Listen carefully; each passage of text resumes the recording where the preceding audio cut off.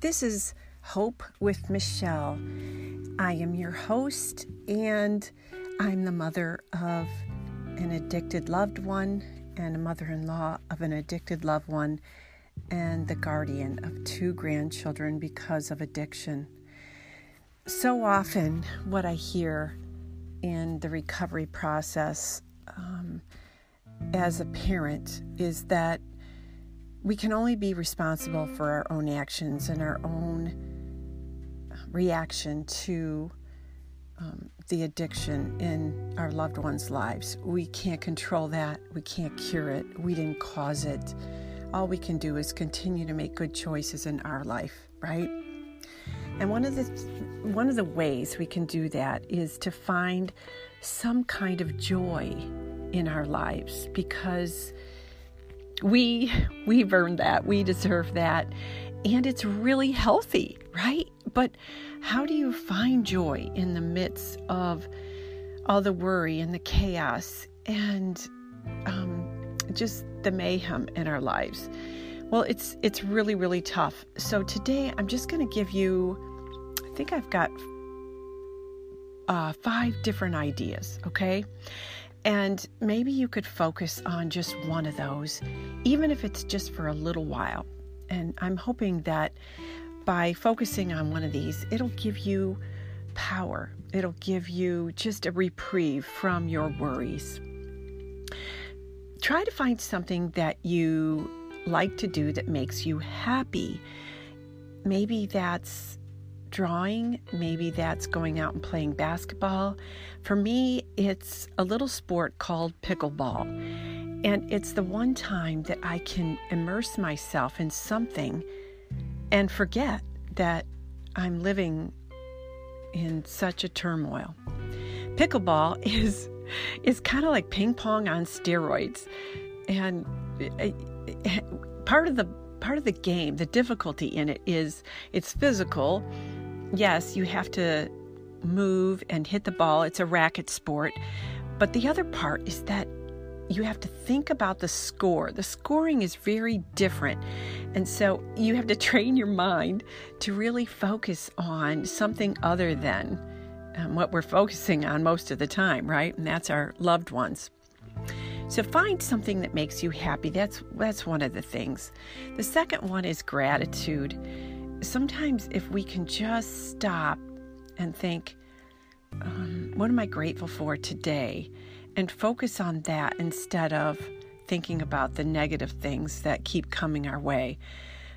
There's always silver linings, right? Our son was in jail for 5 days, and before he left for rehab, we had a couple days alone with him. And it was the silver lining because we hadn't seen that part of him for so many months. And it just really was the silver lining, even though our emotions were raw. So find gratitude somewhere and try to focus only on that.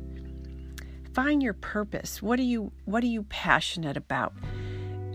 If you find something that you can do to immerse yourself in, then it'll get your mind temporarily off of whatever it is that you're trying to cope with. So think about what you're passionate about.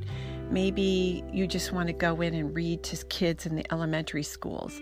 Maybe you want to take your dog to a nursing home with permission and visit some of the elderly. Find purpose. And the 4th thing is to find friends. When Ryan was in jail, he would call home often. And when I would see the phone ring, anxiety would just take over, and I didn't know what to say to him. He was pitiful. He was sobbing. He wanted to come home. He wanted to get out. And for the first 48 hours, he wasn't allowed to. But even after then, we didn't want him to come home. He was safe where he was, right? But I had to cope with what to say to him. And one of the ways I did that was I reached out to some of the moms that I knew that had had children in jail, and I said, "What do I say? What do I say? How do I cope with this?" And they gave me words of wisdom, right? I surrounded myself with other people who had been through what I was going through. And in that, I found the words to help Ryan. I helped, I prayed with him. I helped him cope. I helped him to see other things besides what he was so anxiously focusing on. But I couldn't have done that without surrounding myself with the positive people and the friends that I have that could help me get to the other side. So again, I strongly recommend you join some kind of a support group. Find somebody at your church who mentors to other people who are going through a difficult time so that you can find tools, right? We need to have an inner circle of people that help us with the right tools. And the last thing is to serve others. The last time Ryan called home from jail, I said, God, how can I help my son? And he called and I said, Ryan, it was sub-zero here in Indiana. It was a negative 20 degrees. So the jail cell was cold. It was probably 50 degrees and they only had one thin blanket. And he was on a concrete floor with many other inmates in the think tank. No, I don't know what they call it, but the drink tank or whatever. I'm sorry if I seem to be laughing about that. Sometimes I feel like I have a warped sense of humor. It must be my way to cope because it's not funny. I understand that, and I hope you realize that I'm not trying to make light of this situation, but I often try to find humor in situations so that it helps me cope. It's just my mechanism. So I apologize if that comes across as being rude. But when he was in jail, 2 or 3 of those days was in isolation because his stomach started doing wonky things, and I think they had to isolate him. And he didn't have books, and he didn't have anything to read. They wouldn't give him a Bible. I understand, and it was his journey, and it changed him. But what I'm getting at is, when he called the last time, I said, Ryan, focus on somebody else who is in there with you. Maybe it's their first time there, their first day there, and you can offer them some value. Maybe you reach out to them and pray with them. You do something with them so that it takes the focus off of you. I said, when we can serve others, it helps reduce our anxiety.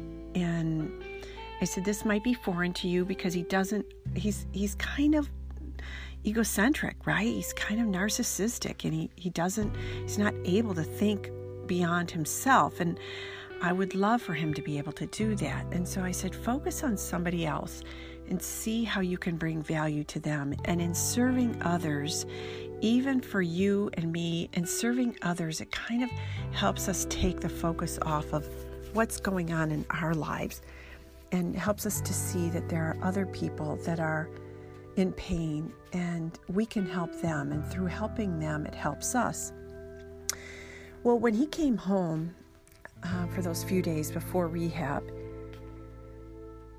I wanted to hear stories. I wanted to hear the stories about the people he met. And one of the stories he told me was, it was really cold, right? And one of the inmates who had been in before, and he knew from high school, filled an empty water bottle with hot water. And he brought it to Ryan and he said, hold this in the blanket underneath you, and the warmth from it will permeate into around your bubble and keep you warm. And I think because I had said to him, look for how you can serve others, he started to pay attention to those people in jail who had been there much longer and would be there far longer than he was. He knew he got a chance to get out, but there were others that had to be in there for months and months. And he sat in front of me and he cried. He said, I don't know how they do it, Mom. How are they going to do it? And he began to tell me stories of others who were in there that were leaders and how they helped others cope. And I said, that's how when we serve others, I'm going to cry. When we serve others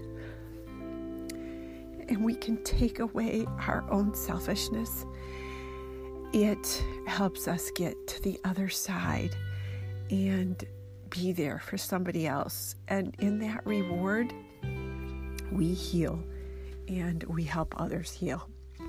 So if you can take anything away from what I'm sharing with you today, how do you find joy? How do you find joy? Find something you like to do that makes you happy. Have a gratitude list, even if you have to write out Post-it notes and tape them all over your walls, a gratitude wall of something you're grateful for every day. 3, find purpose. 4, find friends, your inner circle of people that can help you through this. And 5, and maybe the most powerful, is to serve others. I hope that you found inspiration today. My prayer is that you will find joy in something. God bless.